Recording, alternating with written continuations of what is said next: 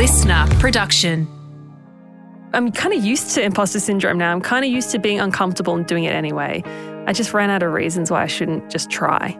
You know, that's been my whole life. I'm like, why not just try? Yeah, it's scary. Yes, it's uncomfortable. I don't know if it's going to work, but we'll give it a go. And if it doesn't, that's fine. Like, we'll try something else.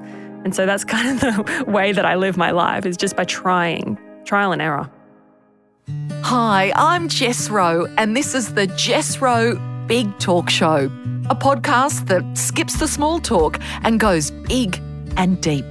From love to loss and everything in between, I want to show you a different side of people who seem to have it all together in these raw and honest conversations about the things that matter. Amy Sheppard is a singer, songwriter and part of Sheppard, one of Australia's biggest selling bands. Amy is also a body confidence cheerleader, empowering women to embrace themselves, cellulite and all. She recently launched her solo career with a country pop EP. Now, our family are huge fans of Amy, and we crank up her songs in the car. And I wanted to talk to her about where she found her confidence to step out of the box. Amy, we both have blue hair. I know, we're twins. Tell me, though, about the blue hair. You've had it, not forever, but a long time, haven't you? Yeah, well, since I've been in the public eye, it's got to be 10 years. I just can't imagine not having it now. It's just normal for me. And my family say that as well. They're just like, oh, we just forget that you have blue hair. Like, it's kind of crazy, but it's just so normal. Oh, but it is. It suits you. And I love having fun with my hair. I change it up. I feel like your hair, it's sort of an extension of who you are creatively. Yes. Was there a reason for you that you thought, this is why I want to do my hair this colour? Well, I think for that reason, I just wanted to be a bit more expressive with who I was, especially, you know, being on stage more often. And I just wanted to try something different. And I actually went blonde and it just destroyed it. And so my friend was like, oh, you just need to use some purple shampoo. And so I used some purple shampoo, but I used too much of it and I had like purple hair. It's like, I kind of like this. Oh, I kind of love it. Yeah. And so my friend, who was a hairdresser, she's like, that's it. Let's do something fun. She looked in her cupboard and she had some blue. So she's like, are you brave enough? I'm like, okay, let's do it. And I loved it. And ever since that day, it's stuck because everyone was like, that suits you. Oh, it's divine. Another thing I love about you, I mean, there's a lot that I love about you because we're going to talk your music, but what I'd like to talk about first is how you are empowering other women, and I think especially young women, to embrace their body shape and not feel that they have to live up to some absurd social media nonsense. Yes. Well, I mean, because I did that for such a long time. I was bullied in primary school and just always wanted to desperately fit into that narrow beauty standard box. One day I just realized it made me really unhappy to try and fit into that box. And so I just decided, what is the worst thing that could happen if I decided to show a little bit of cellulite or turn up to social media as myself? And, you know, the idea was planted, and one day it's like, okay, I'm just going to do it. I'm going to post a photo that's not filtered. You can see some cellulite. You know, this was in 2019. Not a lot of people were doing that on Instagram. It was still in the days of the highlight reel. You say that you felt you had to fit into a box. Yeah. What did it take for you to think, no, I don't want to fit this box anymore? Well, it was just exhaustion. Like, I was just so sick of having to hide parts of myself that were, you know, parts of me, you know, and that's all of my flaws make up who I am, and they tell a story. And I think hiding that and trying to hide parts of who you are just leads to sadness and, I wouldn't say depression, but just like a part of you has to be hidden. And I got sick of that. And I could see that there was this trend of the highlight reel going on. And I just thought, I don't want to be part of that problem, because here I am complaining to my friends and family about how annoying it is, because you can see that these But it's not real. It's not real. You can see it's not real and you know it's not real, but yet you still conform and you still airbrush your face, you still airbrush your body or post only the best angles. And so I just thought, why don't I try something different and give people a role model, give people somebody who they can look up to so that because for me, I watched Tara and Brumfit's Embrace documentary and I was like, this is what I've been feeling. She's just put it all into a neat little package for me. Thank you, Taryn. And we're now really good friends. And she's our Australian of the Year. She is. Yeah, well-deserved. I'm a huge champion for her. So that really gave me the drive to be like, yeah, you know what? That's had a ripple effect on me. So why can't I have a ripple effect on someone else? And having the following that I have, I decided that I wanted to be part of the solution, not the problem. So I posted the photo and it kind of went viral. It was my most liked photo. People were sharing it. And then I posted another one and that's when I used the hashtag #KissMyFatAss. Which is so terrific. Oh, thank you. I love that because it's funny, it's powerful, it's such an up yours, but in a playful way. Yeah, it wasn't even a hashtag at that point. It was just at the end of my caption. It was just like, if you don't like it, kiss my fat ass. Then people started to use it as a hashtag. They were sharing their own versions, photos of themselves in bikinis. I just was a bit taken back. I was really shocked that people were, I guess, shocked themselves to see a bit of cellulite on Instagram. It made me a bit sad that So there were some people really who were kind of, what did they say? Well, it was mostly positive and, there were a couple of people who were like, promoting obesity, whatever. I don't agree with that. That is such nonsense. Yeah. Everyone has cellulite. 90% of women have cellulite. As women, that's just how our bodies do what they do. Yeah. I mean, even at my very thinnest, trying to fit into that box, I had cellulite. And I thought the more that I would diet, maybe it would go away, but it never did. So I just thought, what is so scary about cellulite? Like, it's not doing me any harm. It's just a visual trait that I have. I mean, the worst thing that could happen was that someone was going to say, ew, cellulite, And I feel like I'm a strong enough person to be like, okay, next, who cares about that person or what he thinks or they think. It's about what I think of my body. And if I can learn to embrace it, so can other people. And I can get over these insecurities that are holding me back from so much of my life. And once I posted that Instagram post, there was no going back. Did you almost feel a sense of relief? Did you feel like, I can exhale? Yes. I felt like I took back the power because no matter what anyone says about me, it's out there. I don't have to hide it anymore. So, it definitely felt powerful. And I was like, yeah, I've got cellulite. And what more can you say about it? And yeah, exactly. And then I had other women standing up with me and saying, yeah, I've got cellulite too. And some people with big profiles as well. So that was, a really proud moment for me. Oh, it's so beautiful. And to think too, you said at the outset that you were bullied when you were at school. That's terrible. I know. Terrible for a young girl. Now that I'm looking back at that poor, beautiful little girl who was just already hating her body at the age of 10. I think I went on my first diet when I was 10, the Atkins diet.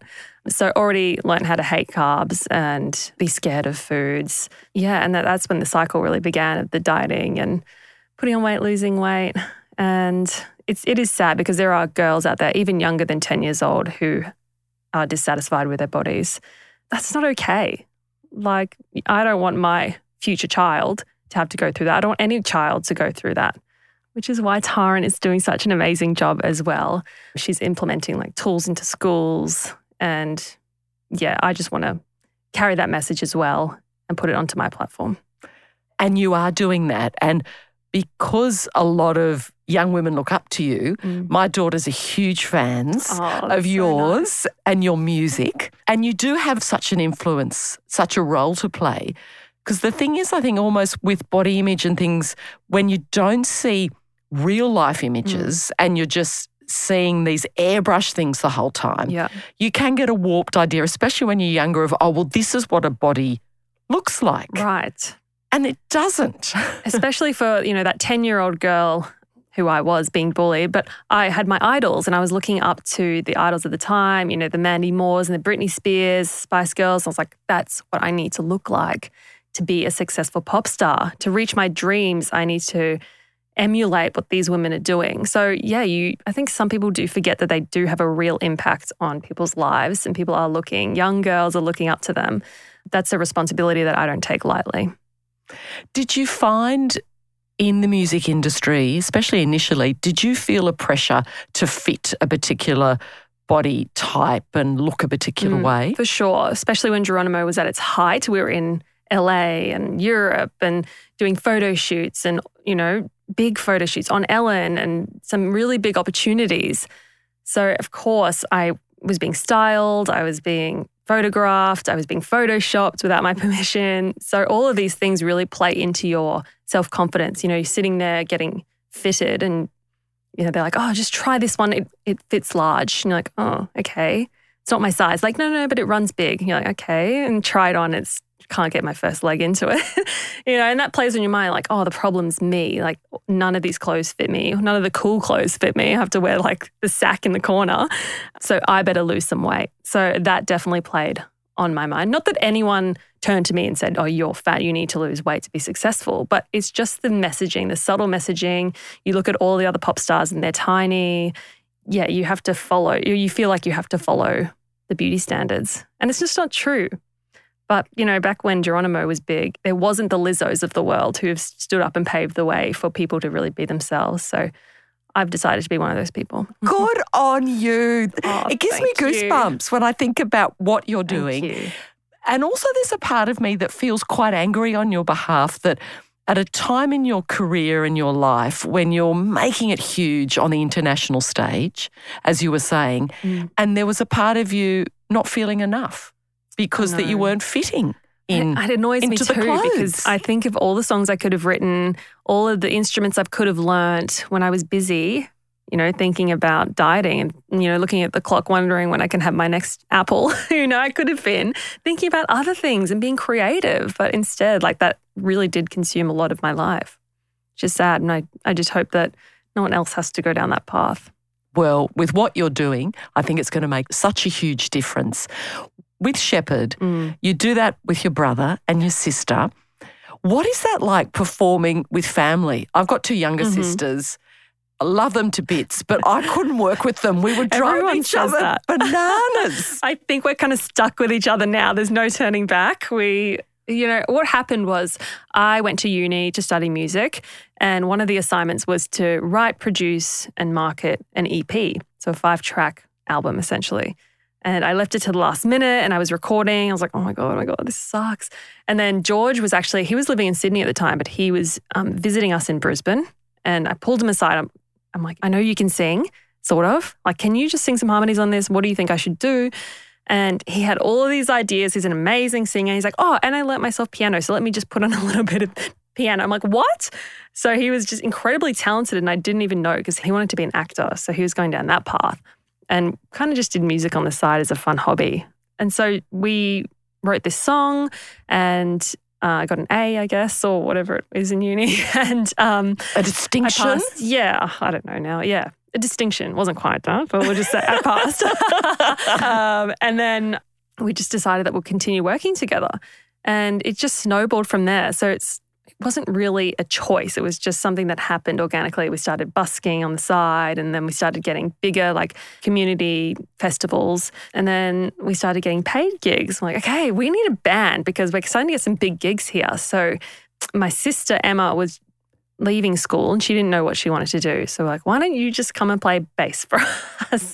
And had she played the bass before? No, she hadn't played the bass. It's wild. Like we actually didn't know what we were doing back then. And we'll admit that, like happy to admit that. But I mean, who does? Like you're just working it out as you go. And we had this mentor in PNG who was our, because we grew up in Papua New Guinea and our guitar teacher was actually this incredible musical genius. He was a session musician for like Janet Jackson and Madonna back in the day. He was a part of Yothu Yindi. So he was teaching in Papua New Guinea. So he went back home and that's where we met him. He taught us how to play guitar and like lessons in school. But then what a teacher. I know. And then hearing his stories about touring and what was possible in the music industry, I think really, really ignited something in me. So when Emma started playing bass, we were like, go to PNG and do a 3-week bass boot camp with Baruka and see what happens. So she did it. And credit to her, she did really well. And she just said she would wake up, have breakfast, play bass with him for hours and then go for lunch and then come back and play bass. And then she'd practice at night. And she did that straight for like a month and learnt all the Sheppard songs and yeah, she did a great job. So it became a family band. And then, of course, people love to gravitate towards that sibling aspect. We always throw in a lot of harmonies and positivity to our music. Oh, let me down easy.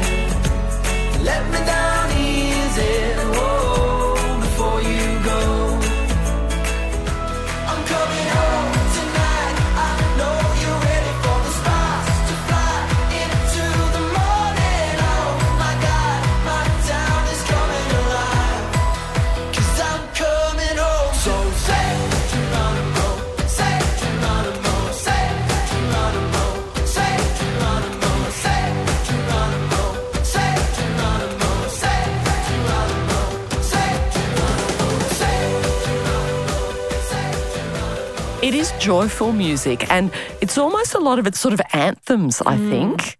They're big songs, aren't they? They are. We always say we want to, one day we're going to sell out a stadium. So we write the music for our dreams. So that's why they sound so big. But what a wonderful way to think about creating that you're writing for your dreams. It's not small, is it? It's big. Yeah, that's right. You got to imagine it for it to happen. You know, what's that Picasso quote? I dream my painting and then I paint my dreams. So it's very much like that. You see it in your head and you just take all the steps to make it happen. When you come together to perform on stage, what is that dynamic like? Well, I suppose all families have their issues or dramas, little daily whatevers. Yeah. How do you leave that and then come together on stage? I guess, you know, we are siblings, but we're also business partners. So you've kind of just got to put on the business partner hat. But of course, the sibling aspect, you know, creeps in and we fight over the front seat, even though we're in our 30s. And who's going to sit in the front of the taxi or the car or whatever? It never ends. I'm always in the back because I'm terrible at directions. So it's like George drives, Emma does the directions, and I'm always in the back, which is fine. I like being chauffeured around, so kind of works out. Old habits die hard. But when it comes to business, like we're all very serious about what we do and we all have this common goal. So I think it keeps us working together. And we're great friends. Like we have our little gang now because we're all, you know, coupled up and we've got our little friendship group and it's all together. And some people think it's weird, I know. No, I think it's beautiful. I think it's beautiful too. It's rare that people get along with their families, and to have close family is special. We're in it for the long haul and we have a common goal and a common dream. We're doing it together. And when you say a common goal, a common dream, you want to play in those big stadiums. Yeah. What else? Well, I think honestly, it's just to keep music as our full-time career. I think that's the dream and we're living it, which is great, but it takes work to maintain. It's just not some easy thing that just happened to fall into our laps. Like you got to work every single day. And I mean, it doesn't feel like work because we love it, but if we were to dream big, and you got to dream big, we would love to sell out stadiums because we really feel like that our music allows for that space. But yeah, just seeing people smile, having the crowd sing your songs back to you is enough for us. Oh, that must be such a vibe. Oh, it's unlike Is that a cool anything. thing to say? Like that's such a vibe? Yeah, absolutely. That's cool. When you say it, Jess, it's cool. Oh, thank you. So fire. Oh, is that the That's phrase? what some kids are saying. So fire. It's fire. But it is. It's an incredible feeling. It's such an adrenaline rush. Like you get off stage and you feel like you've just been skydiving every time. But it is just nice to, like, you wrote this song in your bedroom. I mean, with your siblings, but sometimes it literally just started as a little idea in your head or sung it into your phone as a voice memo or you just wrote a little note. And now it's grown into this huge thing where everyone's singing it back to you. And it's just, it feels like magic. And part of that magic has been you've performed with some massive names in music as well. Robbie Williams. Yes. What was that like? I love Robbie. He's great. He's so lovely and like took the time to come and say hello to us all and hang out.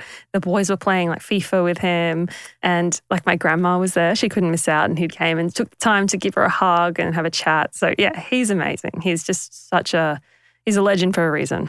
And Keith Urban as well. I mean, he's been on the podcast. I know Keith, he is Isn't he beautiful? He's beautiful man. A really, really humble, generous person and so down to earth. Like you forget that you're sitting in front of a superstar. Yes.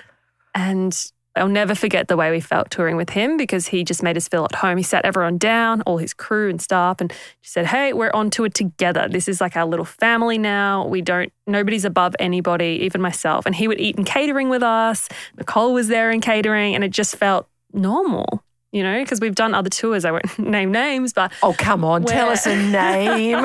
Where you could probably guess, like some of the top artists were American artists, where we felt like we were just, you know, not really a part of it. And we were like locked in our room, couldn't be in the hallway at the same time. Oh, really? Yeah, like didn't meet the artists and it just felt weird. But we were still grateful for the opportunity, of course, to get in front of a huge audience. But yeah, but he left us presents. He invited us on stage. We got to sing with him for a song. Like it was just such an incredible experience.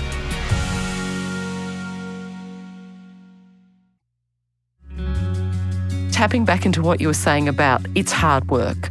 Because Keith worked so hard from when he was young to now. And I think for also a lot of young people now, they think, oh, things will just happen. It'll land in your lap if you post some pictures and say, this is what I want to do. Yeah. You're going to do it. But it's not as simple as that, is it? No. I mean, it can be for some people. It does just happen. But if you want longevity, you have to work at that because that lucky strike isn't going to happen again. You know, you've got to be prepared for that lucky moment to happen. So, yeah, they say luck is just like preparation meets hard work. I think it's all about hard work. It is. What I think's exciting for you too is that obviously Sheppard's still a huge part of what you do, but also you've stepped out on your own. Yeah, so I've always loved country music. I grew up listening to a lot of country music because my dad is a huge fan and he would blast Dolly Parton as our alarm clock in the morning and we used to groan and hate it and we were like, oh. But what would he play? Oh, like 9 to 5? 9 to 5, of course. Yeah. Lots of like Eagles and I don't know whether anyone remembers the Mavericks. Yeah. So it was the 90s. So yeah, like country pop. So it definitely rubbed off on me and I always had this itch to be in country music. But country pop, I mean, Sheppard just happened so naturally that it took me in that direction, but it was always in the back of my mind to be like, one day I'm going to get into the country world. One day I'm going to write a country. And in 2019, I went to the CMC Festival, which is in Brisbane. It's like the biggest country music festival in Australia. And I just saw what some of the international and the Australian artists were doing. And a lot of them were mixing country and pop. I was like, I can do this. Like, this sounds like what I write. When I'm in my bedroom writing on my own, this is what I do. So I went back and wrote a country song.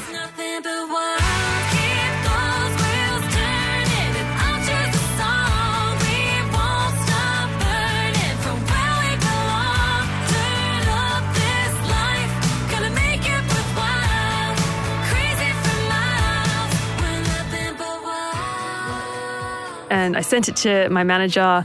I sent it to Casey Chambers and she was like, this is a hit, go for it.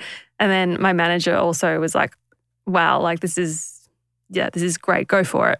So with their approval, I wrote some more and then I went to Nashville and you got to go to Nashville if you're going to be in country. And I fell in love with Nashville. It is just the most amazing city that I had ever been to. People were friendly. The music culture is insane. Everybody plays guitar. Everybody's a songwriter and a good songwriter. So whether they're famous or not, it doesn't matter because everyone just loves what they do. And so just being immersed in that, I came out with a bunch of songs and decided to put them all on an EP, which is Nothing But Wild.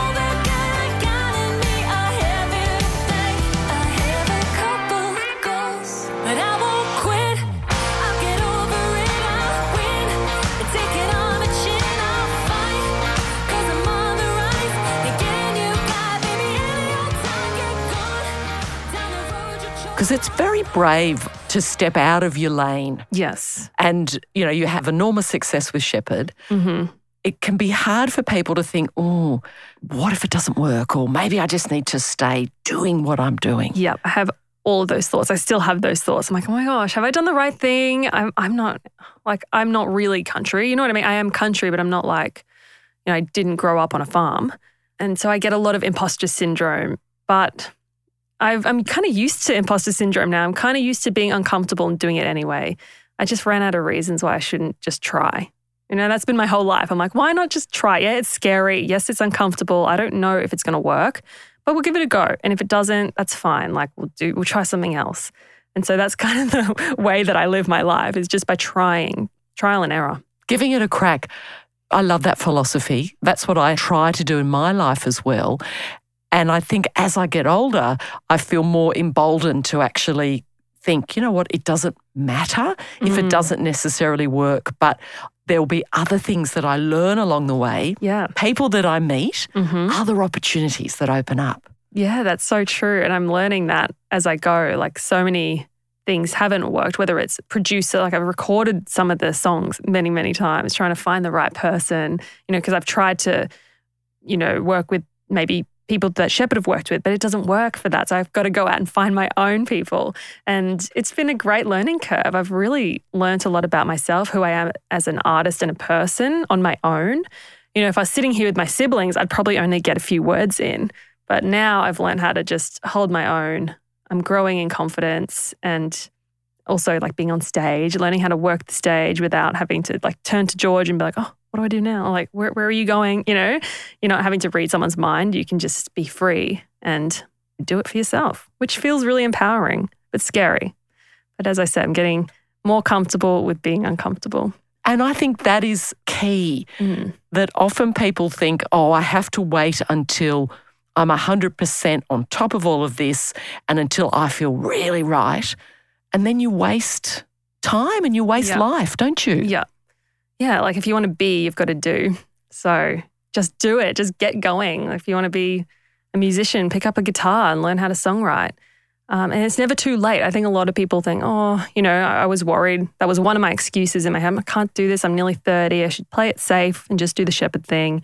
Yeah, and then obviously talking to my husband, whoever else, they're like, no, it's never too late. And I thought, no, you know, you're right. It's never too late to give something a go. I suppose if you can use that idea of time as something to make you do things. Yeah. Running out of time, I've got to do it. Yes. Yeah. And go for it. When you were first performing on your own, on stage, as you say, without that comfort zone of your siblings and the band, what did that feel like? Scary. I was so nervous for my first show. My voice was shaking. I just had to like, you know, take a deep breath and go for it. And I mean, every show it gets easier and you learn a bit more about, oh yeah, it's great when I move in this song. I can dance in that song. And you learn your set a bit and that gives you a bit of confidence, but it takes time and you just have to do it. You can't really practice for those things because, yeah, you can sit in a studio and like learn some dance moves, but it's not the same as like being on and having people watch you. Even like playing guitar is a big one for me because I play guitar in my bedroom and I songwrite with my guitar, but I've never had to actually play on stage because we have a guitarist in Sheppard. So playing live is a completely different experience. And I have guitar lessons every week. And yeah, I guess that's how you get better. You know, you just got to do it. And do you find when you're on stage, you're present? I feel like I'm present, but I do feel like I've got a character. You know, once I put on that lipstick and I curl my hair or whatever, I become like Amy Sheppard in Lights, you know? But naturally, I'm actually a really shy person. I'm really introverted. I get like social anxiety. So it's so funny. I don't know how that works, but I managed to put it aside. I don't know, put on my big girl pants when I go on stage and become someone else. It's interesting you saying that. So many people that I've spoken to who are performers, whether it be comedians, singers, actors, they are shy. But when they perform, they shed that because it's a different sort of environment. You're not interacting just with one person. You're putting yourself out there. Yeah. You're shedding your skin. Yeah. And I think a lot of shy people wish to break out of that barrier, which is why they probably find themselves in situations like I'm in, or I'm on stage now because it's just escalated to something else because like, oh, okay, maybe I should try this. And then, okay, that went all right. And now I'll try this. And then it just gets bigger and bigger and bigger. So I am always trying to push my boundaries. And as I said earlier, get uncomfortable because I know that that's when I grow the most, is when I can just pretend that I'm not shy and introverted, even though they seem to be natural parts of who I am. And it makes me think too about you as the 10-year-old girl going through those awful things that you did at school, and then now look at you. You know, you think about yourself as Amy Sheppard with your name in lights. Yeah, I always envisioned it as a little kid. I was like, this is going to happen. And I think that's really important, just to like hold on to something positive that you can, I don't know, like I just really believed in myself that I would be there one day. I wasn't there yet, but one day I would be. And was there almost a sense of you thinking then, I'm going to show all these people? Was there ever a sense of that? I would be lying if I said no, because of course, like you want to show your bullies that you are good enough. But then it changes as you get older and you can let things go and you find a purpose in actually just making other people happy. But in the beginning, yeah, of course, you want to show people what they didn't see in you. And I guess I did. And I have this sort of idea too that to me, the best revenge is living well. Yeah, it's true. You can't hold on to resentment and grudges because that only brings you down, right? I mean, you can hold on to a little bit. Yeah, I mean, like every now and then, a little. That's right. But yes, you do have to let it go. And in that sense of living well, it's about being happy. And I look at you now, Amy, and I think, you are happy. Would that be a correct assessment? Yeah, I'm really happy. I feel confident more than ever before, which is crazy because, as I said, I'm like, I'm 30. But I think I'm just getting better with age, and I'm excited for what's to come because I know that I'm still pushing the limits and I'm still growing. So, yeah, I feel happy. And let's just talk finally a bit more about the kiss my ass. I have to hesitate with the naughty word there. And where you want to take that movement. So I did write a song and we released it under with Sheppard. And did George write that with you, that song? Yeah, George and Jay, so we're the songwriters in the band. It was definitely my vision. And then, of course, being the songwriters in Sheppard, they jumped on it and helped me bring it to life. K-I-S-S, you can kiss my fat ass. I won't fall for it today. It should be better, it should be better. Well, I'm done with this stupid game. And as I'm leaving, you can kiss my fat ass. And then we're thinking about a video clip, and I remember seeing the Blurred Lines video clip with Robin Thicke and Pharrell Williams. And the uncensored version, I don't know that everyone's seen it, but the uncensored version has these models, like stick-thin models, who are topless in G-strings, just walking across the stage while the performers like kind of touch them. And, it's gross. Revolting. Yeah. It made me feel really bad about my body. I remember being like, that's what successful men want. You know what I mean? Like, not that I thought that, but it just plants that seed. Well, it's subliminal, isn't it? Right, it's those sorts of messages that I think a lot of us are bombarded with over our lives. It is, yeah. And it's 24/7. Everywhere you go, there's those messages. And so I wanted to do my own version of that, and I wanted to recreate Blurred Lines music video with a kiss my fat ass spin. And I contacted some people who had met along the way, along my journey, Taran being one of them. And I just got women of all different shapes, colours, sizes, and I just wanted to celebrate them for what they could do. All of these women were doing incredible things, and it didn't matter how they looked. So, I had a CrossFitter, I had like Jules, my hairdresser, because she's just such an awesome, fabulous person. So all these women, I just wanted to celebrate them for what they did and not how they looked. And it came out so beautifully. Well, it's joyful. When I watched it, it just made me go, yes, and smile, and also want to dance around in my underwear too, because you're all there in your bra and undies, but not looking remotely uncomfortable exactly. It was not sexualized, was it? I worked with Burley. They supplied all the underwear, and I just wanted something really neutral and just really unsexy. Not to be ugly or like, granny undies or anything, but I just wanted nothing wrong with granny pants. No. I like my granny love my whackers. Granny pants. I've probably got granny undies on today.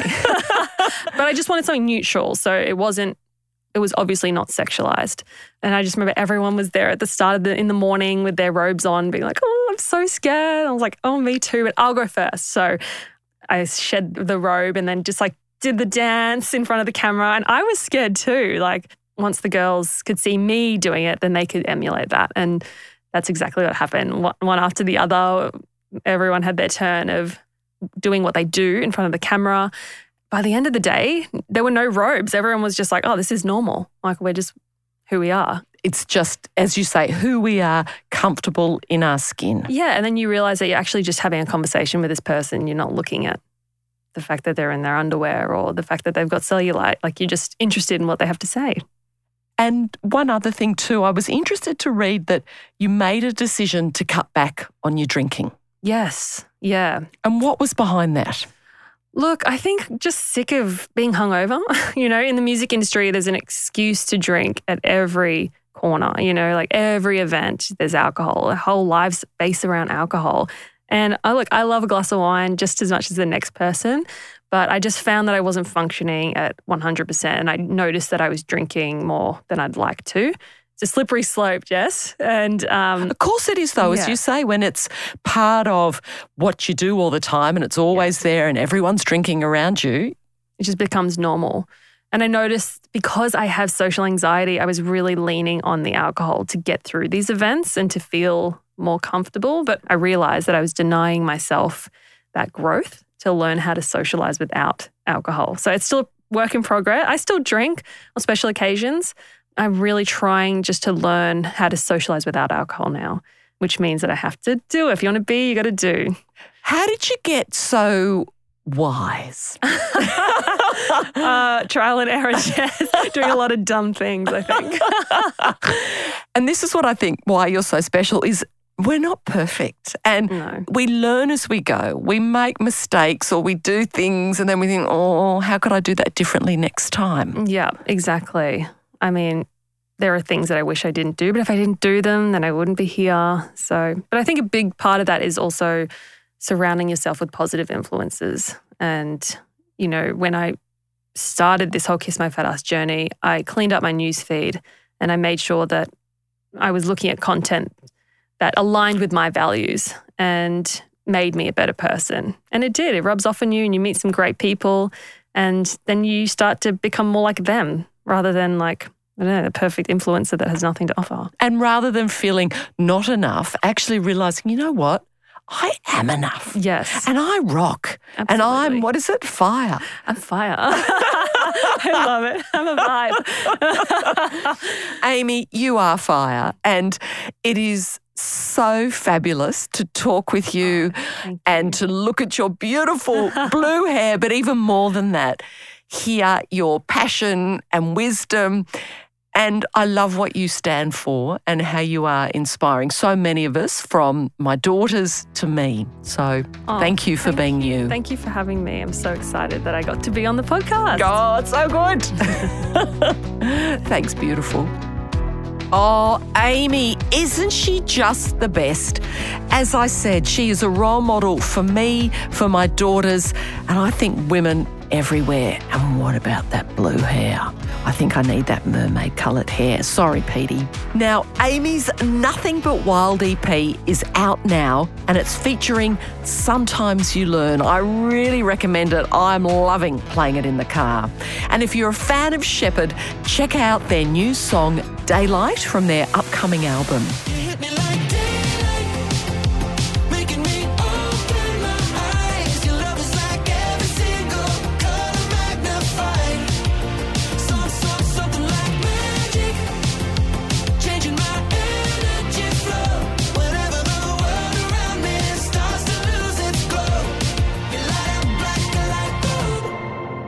For more big conversations like this, follow the Jess Rowe Big Talk Show podcast. It means you'll never miss an episode. And if there's someone in your life who you think will enjoy this episode, go on, share it with them, because I love hearing from you. I love it when you send me DMs from all across the world about the episodes that you're loving. So please keep telling me what you love to listen to. And if you enjoyed this episode with Amy, I think you will love my chat with Turia Pitt. I do think our exterior does help us with how we feel about ourselves. So I think if wearing lipstick makes you feel more beautiful and better, knock yourself out, you know, go for it. If getting a new haircut or getting Botox makes you feel better about yourself, great. Because I think there is so much, especially for women, there is so much in our world designed to make us feel shit, to make us feel less than, to make us feel like we're not worthy. So if there's something that makes you feel good, go for it. The Jess Rowe Big Talk Show is hosted by me, Jess Rowe. Executive producer, Nick McClure. She's a wonderful leopard lady. Audio imager, Nat Marshall. Supervising producer, Sam Kavanagh. Until next time, remember to live big. Life is just too crazy and glorious to waste time on the stuff that doesn't matter.